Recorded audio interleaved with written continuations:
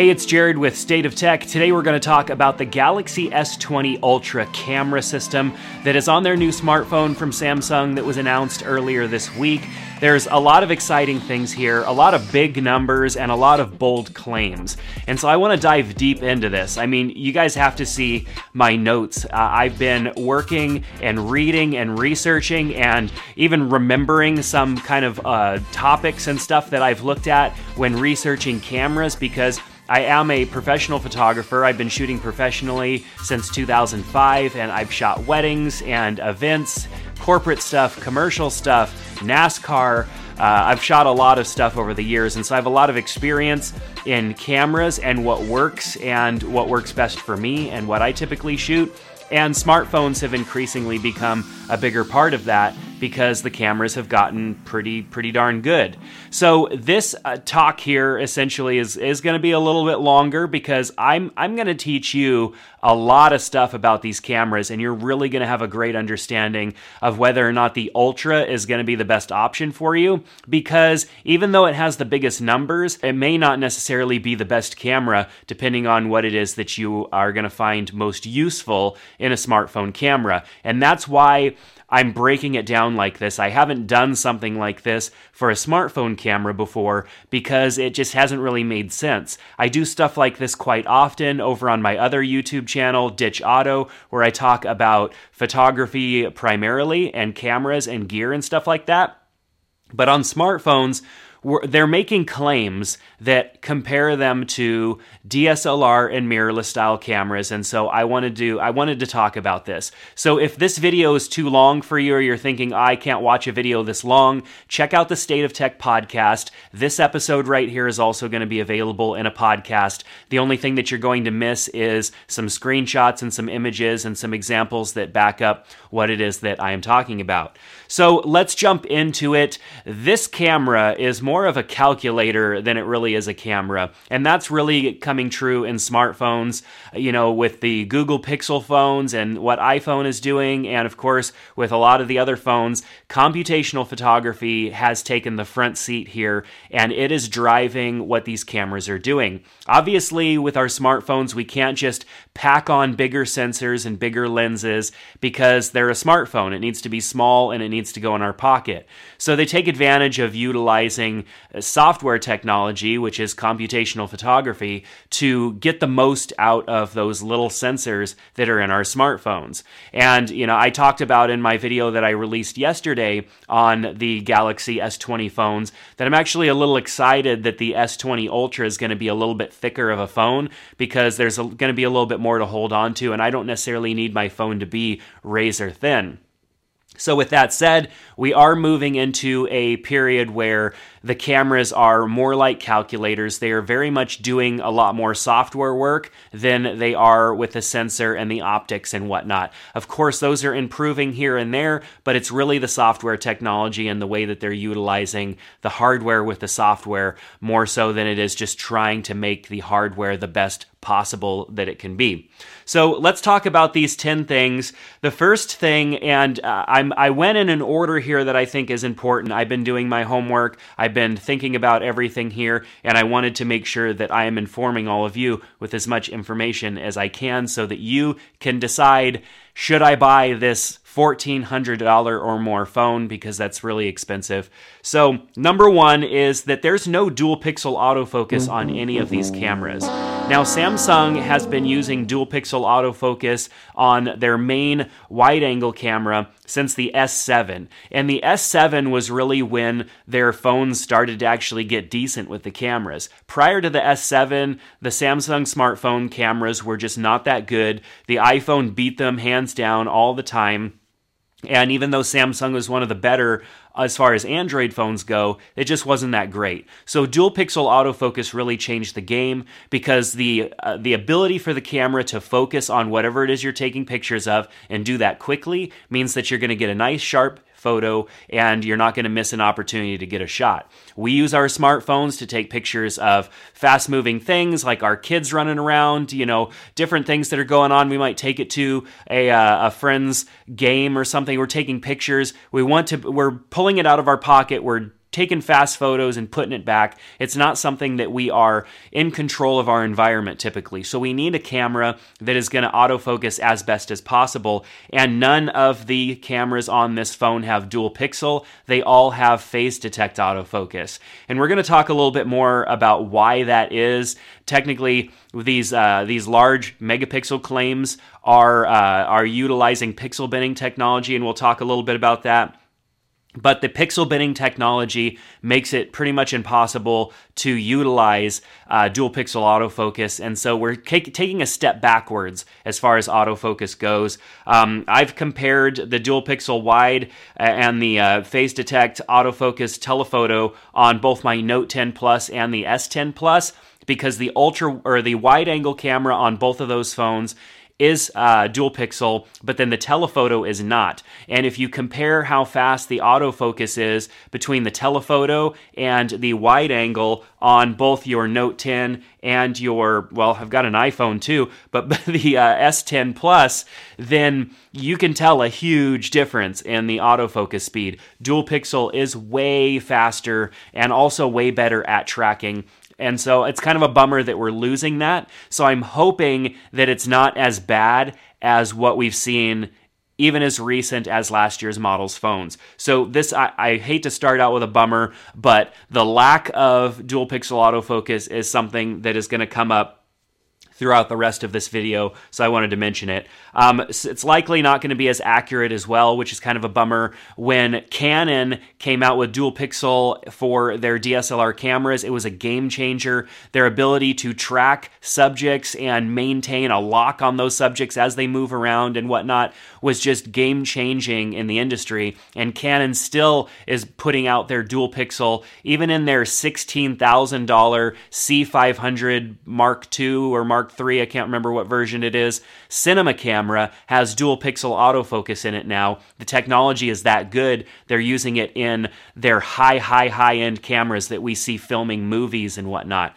So the lack of dual pixel is kind of concerning, but I'm hoping that the pixel binning and the utilization of phase detect autofocus helps out somewhere there. I know this is a super technical video already, and I apologize. I'm trying to make this as understandable and relatable as possible, but like I said, spending a ton of money on a phone, is it going to be worth it? That's why we're doing this.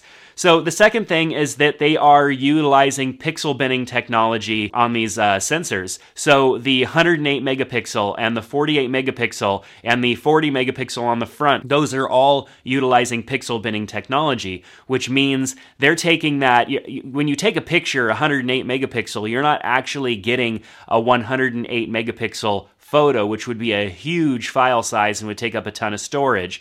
I myself was a little confused initially on that maybe you would be able to take a 108 megapixel image or utilize the pixel binning to get a really nice, maybe 12 megapixel image or something. And so that there's still some details that we don't know for sure until we have a phone in our hands.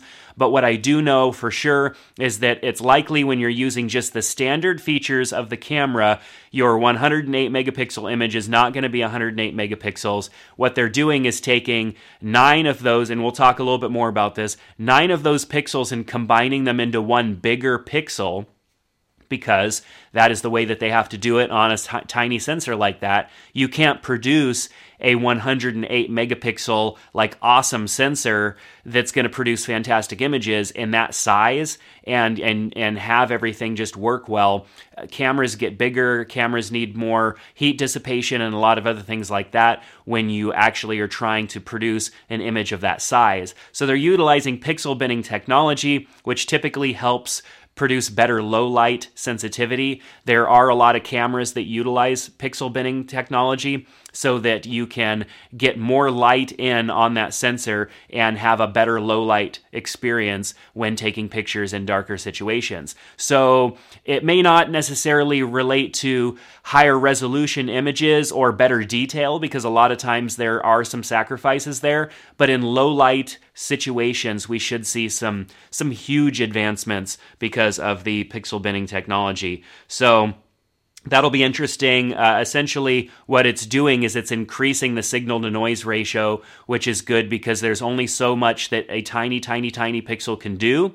And when you group them all together, it's allowing, or when you group a multitude of them together, then what it's allowing it to do is utilize that computational photography and see what each of those pixels are doing and actually make better decisions on how to differentiate an actual image from noise that's being captured. And there's just a lot that goes into that, but that's the gist of it. So let's start talking about the actual cameras. The front-facing camera has an 80-degree field of view, which is the same as, say, the S10 Plus from last year. It has face detect autofocus, which is a bummer because on the other S20s, it has dual pixel. So on the S20 and S20 Plus, we have dual pixel on the front-facing. On the front-facing on the Ultra, we lose that, and that's kind of a bummer.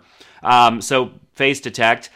We also have an f2.2 aperture versus an f1.9 that was available on the S10 Plus last year. So we're getting a little bit smaller of an aperture, which means less light coming in. Of course, there's pixel binning happening because it's a 40 megapixel sensor being binned down to 10 megapixels. So we're actually only going to get a 10 megapixel image out of the front-facing camera, but it's utilizing pixel binning. So hopefully that f2.2 won't be as bad because the pixel binning will help with the low light situation.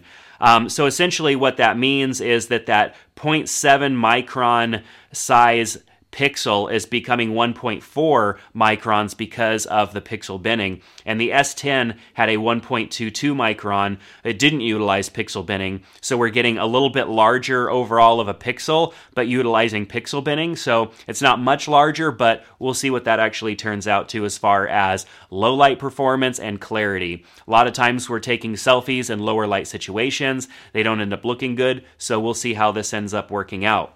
So the 12 megapixel ultra wide on the back of the phone has no autofocus at all. That is pretty typical. Most ultra wides on these phones don't have any autofocus. Its focus is set to infinity because typically items are a little bit further away, and so the autofocus range would go to infinity before it would even reach your subject anyways. So they just set it fixed at infinity. It has a 120 degree field of view, which is a little bit less than the S10 Plus last year, which was 123 degrees. The larger pixel size of 1.4 microns versus 1.0 on the S10. There's no pixel binning taking place on this sensor because it's a 12 megapixel. That's it. And so there's no pixel binning. So we do get a larger actual pixel, which should produce much better quality image on the ultra wide. And since there's no binning going on there, we're gonna get better overall clarity, better all resolution. I mean, everything's gonna look better out of that camera than last year. The only thing that is the same effectively is the f2.2 aperture on that particular camera. So let's move to the star of the show, I guess you could say, which is the main wide-angle camera, which is not really 108 megapixels, like I was mentioning before. It's combining 9 of those pixels into one, and that will land at a 12 megapixel photo. So people have been talking about the fact that it seems like the actual size of the photo that you're getting was larger in phones last year. And on some of these cameras, that is true. Some of the cameras we saw 16 megapixel images last year, and now, even though it says it's 108 megapixel, we're actually only going to get a 12 megapixel image. Some people are frustrated by that. Personally, I don't think I need any larger than a 12 megapixel image out of my phone. I would sacrifice image size for clarity and low light performance any day. That's why the Sony A7S camera was a game changer in the world of mirrorless, because it was only like a 10.2 megapixel camera, but that thing could like see in the dark, and it changed the game, and it's why everybody is using and shooting on Sony cameras. I'm looking into a Sony A7 III right now, and that was just great. I would rather sacrifice some image size for image clarity and also low light performance, so not a big deal. It is a larger sensor that is on this camera too. So a larger sensor means that there's going to be some improvements to depth of field and stuff like that as well. That's the difference between shooting on a full frame camera or a crop sensor camera. So I'm talking about like DSLR and mirrorless cameras.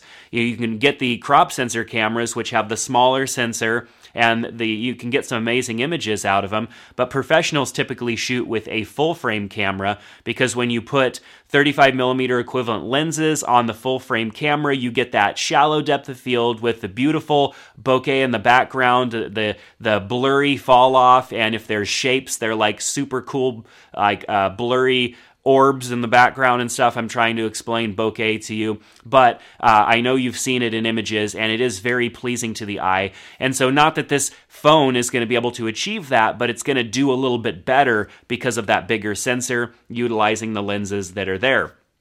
It also has optical image stabilization, nothing new. All the cameras of the past for several years on these phones have had OIS, but of course it also only has phase detect autofocus, no dual pixel. Dual pixel autofocus has been present on the main camera for most of our previous year's smartphones, all the way to the S7 with the Samsung Galaxy phones, and the lacking of dual pixel means that this camera may not autofocus as fast and be as good at doing things as previous year's model, which I hope is not true. Looking at the technologies and what the technologies have done for different cameras over the years, the technologies, and it would say that we're not going to have as good of autofocus performance out of this camera.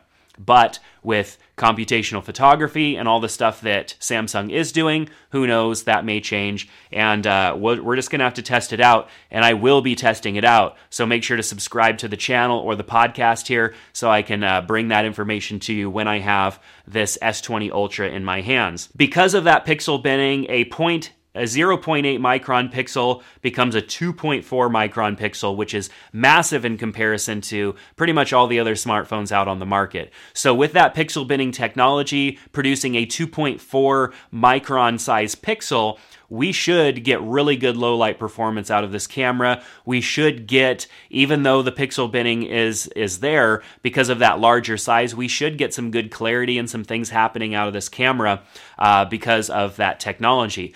The 108 megapixel essentially is just a big number to make it sound exciting. We're probably not even going to be able to take a 108 megapixel size image because of the binning, but with that said, that's fine. I would rather utilize this pixel binning and see what that has for us. The lens on this camera is an f1.8 aperture, which is pretty good. Last year on the S10 Plus, they utilized a dual aperture camera that shifted between, I think it was like 2.4 and 1.5, and they're not utilizing that this year. They just went with a single aperture, fixed aperture again. I don't think that the dual aperture thing really worked out too well. It was really neat, and it definitely made me get the S10 Plus last year, but I never use it, and I don't think really anybody else uses it either. So let's talk about the telephoto camera on the S20 Ultra. It is 48 megapixels, but utilizing pixel binning technology, we're getting an effective 12 megapixel image out of that. Usually, the telephoto has like a 16 megapixel. So we're getting a smaller image, and that is what it is. It's a 12 megapixel image. There's no mention on Samsung's website of any autofocus, which is really weird. Last year and for all of the previous year phones, they mention autofocus and whatnot. On the website right now, they aren't mentioning any autofocus on this lens. There are other websites mentioning that it has phase detect autofocus and that it also has optical image stabilization, but Samsung's own website doesn't confirm this yet, so it'll be interesting to see what exactly the phone does come with, because why would Samsung decide to omit that information? I really don't know, especially when they list it for every other phone that they have on their website. So no mention of autofocus or optical image stabilization, but we'll talk a little bit more about stabilization later here. 24-degree field of view, which is much tighter than most other phones' telephoto lenses, which are usually 45 degrees. So rather than it being more of like a telephoto with a little bit of width, it's actually narrowing it down, and that probably means we're actually getting more of an effective zoom or focal length out of the camera. which will be interesting. They're definitely going to have to do something there because they're promising 10x and 100x zoom out of that camera. So that's crazy, and we'll talk a little bit more about that here in a second. The f3.5 was kind of a bummer. There's an f3.5 aperture, and these are fixed apertures, so they can't adjust. An f3.5 aperture on the telephoto, which means less light getting into that sensor, which is a bummer. Of course, it's utilizing pixel binning, so hopefully it makes up for it. But the f3.5 is just not nearly as good as pretty much all the other flagship phones right now and what their telephoto lens comes with. So they made that decision. We'll see. They probably had to do it because of the technology and the way that the telephoto lens is set up in the camera. It's definitely different and weird. Weird in a good way, I think. But because of that, they probably had to go with the smaller aperture, which we'll see what that looks like and how that affects things overall. So let's start talking about some of the other things like space zoom. Space zoom with the hybrid optical 10x zoom is the first mode of zoom offered here. And it will be the better mode of zoom because it is a hybrid optical zoom, which means it uses a little bit of lens technology for zoom, which is good. We like optical zoom, but it's a hybrid system, so it's also using computational photography to do some digital zoom there as well. So it's doing a bit of both, and what that usually means is that it starts out being really clear, and as you zoom in further, the image starts to fall apart a little bit because you hit the limitations of the optical, and now it's relying on the digital zoom. The hybrid optical zoom should be pretty good, but it's definitely going to fall apart as you zoom in further and further. So the Space Zoom Super Resolution 100X is definitely all digital, and we're going to see lower quality resolution there in our overall image. Definitely even in the keynote, we saw an example of two YouTubers zooming way in 100X to actually see the building that the keynote was taking place in, and that image was really horrible. It was very low resolution, it was very pixelated, because the digital zoom was doing most of the work there. It was pretty much doing all the work. And digital zoom basically is just doing math and trying to figure out the best way to get an image. And the image falls apart because of that. As you get in closer, there's less and less pixel data to work with. And so pixels become larger and larger and larger until things start to look like Minecraft. So that's basically the way that that's going to work. I definitely like the fact that it's there, because if you need to see something far away, it's definitely going to give you that ability, but the image quality that you're going to get is not going to be that great, and I hope that there isn't too much trade-off in the actual technology in these cameras and lenses. For that 100X, I would rather have less zoom and have better technology on getting images that are more realistic, but we'll see. These are all things I'm going to test and report back to all of you. So autofocus tracking is definitely something that is big. Autofocus tracking helps maintain accuracy when taking pictures and keeping a subject in focus when you take multiple pictures. It also helps a lot in video when making sure that the autofocus stays on your subject as you're taking video. And so AF tracking is super important, but AF tracking saw some huge growth and just improvements when dual pixel technology came into play. Of course, phase detect autofocus is usually not as good, and everything talked about any camera of the past, including smartphones, talks about the fact that the dual pixel helps out with the AF tracking. So it is likely that the AF tracking is not going to be as good on this phone as even the other S20 models, and maybe even not as good as previous year model smartphones, because it's all phase detect autofocus. So it'll be really interesting to see here, because dual pixel gives you many more diodes for focusing.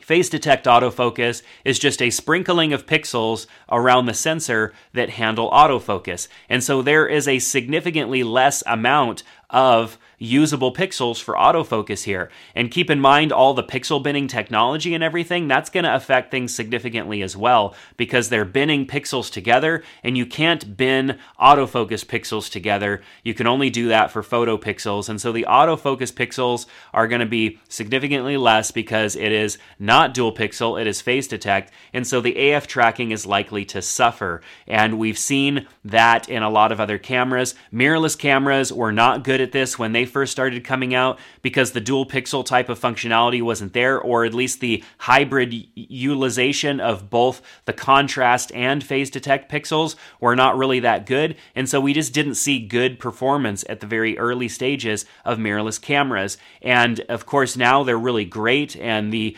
utilization of both of those types of focusing methods and the technology in the camera, leaps and bounds growth there, but dual pixel is still a better overall technology for utilizing that because you have more effective pixels that can do the work. And being that we don't have that with this particular type of sensor, it's going to be interesting to see how that AF tracking works. So it's likely not going to be as good, but I will test it and I will report back and give you guys some examples. So the last thing we're going to talk about is 8K video. Of course, 8K video is interesting. I mean, it's like 4K video is still more than enough for most situations, but why not shoot 8K? Because you can, I guess. 8K though it's not just double 4K. People think, oh, well, 8K is like double the size, but it's not really. 4K is essentially an 8 megapixel image, and 8K is a 32 megapixel image. So think about the storage that's going to take up on your phone if you decide, I'm going to shoot everything in 8K. First of all, you're only getting 24 frames per second, which will be good for some situations, but if you're moving your phone around a lot and trying to capture action or anything else that's going on, it's just not going to look good. It's going to look a little blurry. And also, that image is going to be huge. It's only going to probably store internally on your device because it won't be able to write to an SD card that fast. So you're going to need to get a bigger storage model phone in order to utilize 8K without running out of space eventually. So I don't know. 8K is something that I will probably test and play with once or twice. And in a few situations where things are not really moving and I want some high resolution video, I may use it. But in most cases, I'll be shooting in 4K 60 like normal, and in even some cases I will be shooting in 4K 30 just because I know that there are features of the camera like AF tracking and stuff like that you're not going to get in 8K mode, and you usually don't even get those things in 4K 60 frames per second mode. It's best still to shoot at 4K 30 or lower resolution because you get all of the functionality of your phone's camera with those frame rates and that resolution. You're not going to get those at the higher resolution. I will make sure to test that and bring all of that back to you. And that is going to do it for this video. So if you've been watching the video, awesome. Subscribe to the YouTube channel because I will get my hands on one of these phones and we will test it a lot and talk about it here. And of course, if you're listening to the podcast, you may want to jump over to the YouTube channel as well, because in the future, there will be a lot more visual reasons to watch when it comes to talking about the S20 and the cameras. But like I said, the podcast is great for longer form talks like this because you can listen. There isn't a whole lot to show here other than some screenshots and stuff like that. So the podcast is a great supplement. So definitely subscribe if you haven't yet. The link is down in the description below. So I also have a link down in the description below for the page on Amazon for the S20. Of course, if you want to reserve or pre-order, you can, I think, do that now. So you'll want to check out the links down in the description below. But do keep in mind that I will be back here showcasing what all of this means in the real world and what it looks like, and bring my thoughts and opinions to you as well. So thanks so much for being here. Click that like button if this video was helpful. Share it with a friend who's been talking about S20 stuff with you, and I hope to see you back here in the next one. Take care.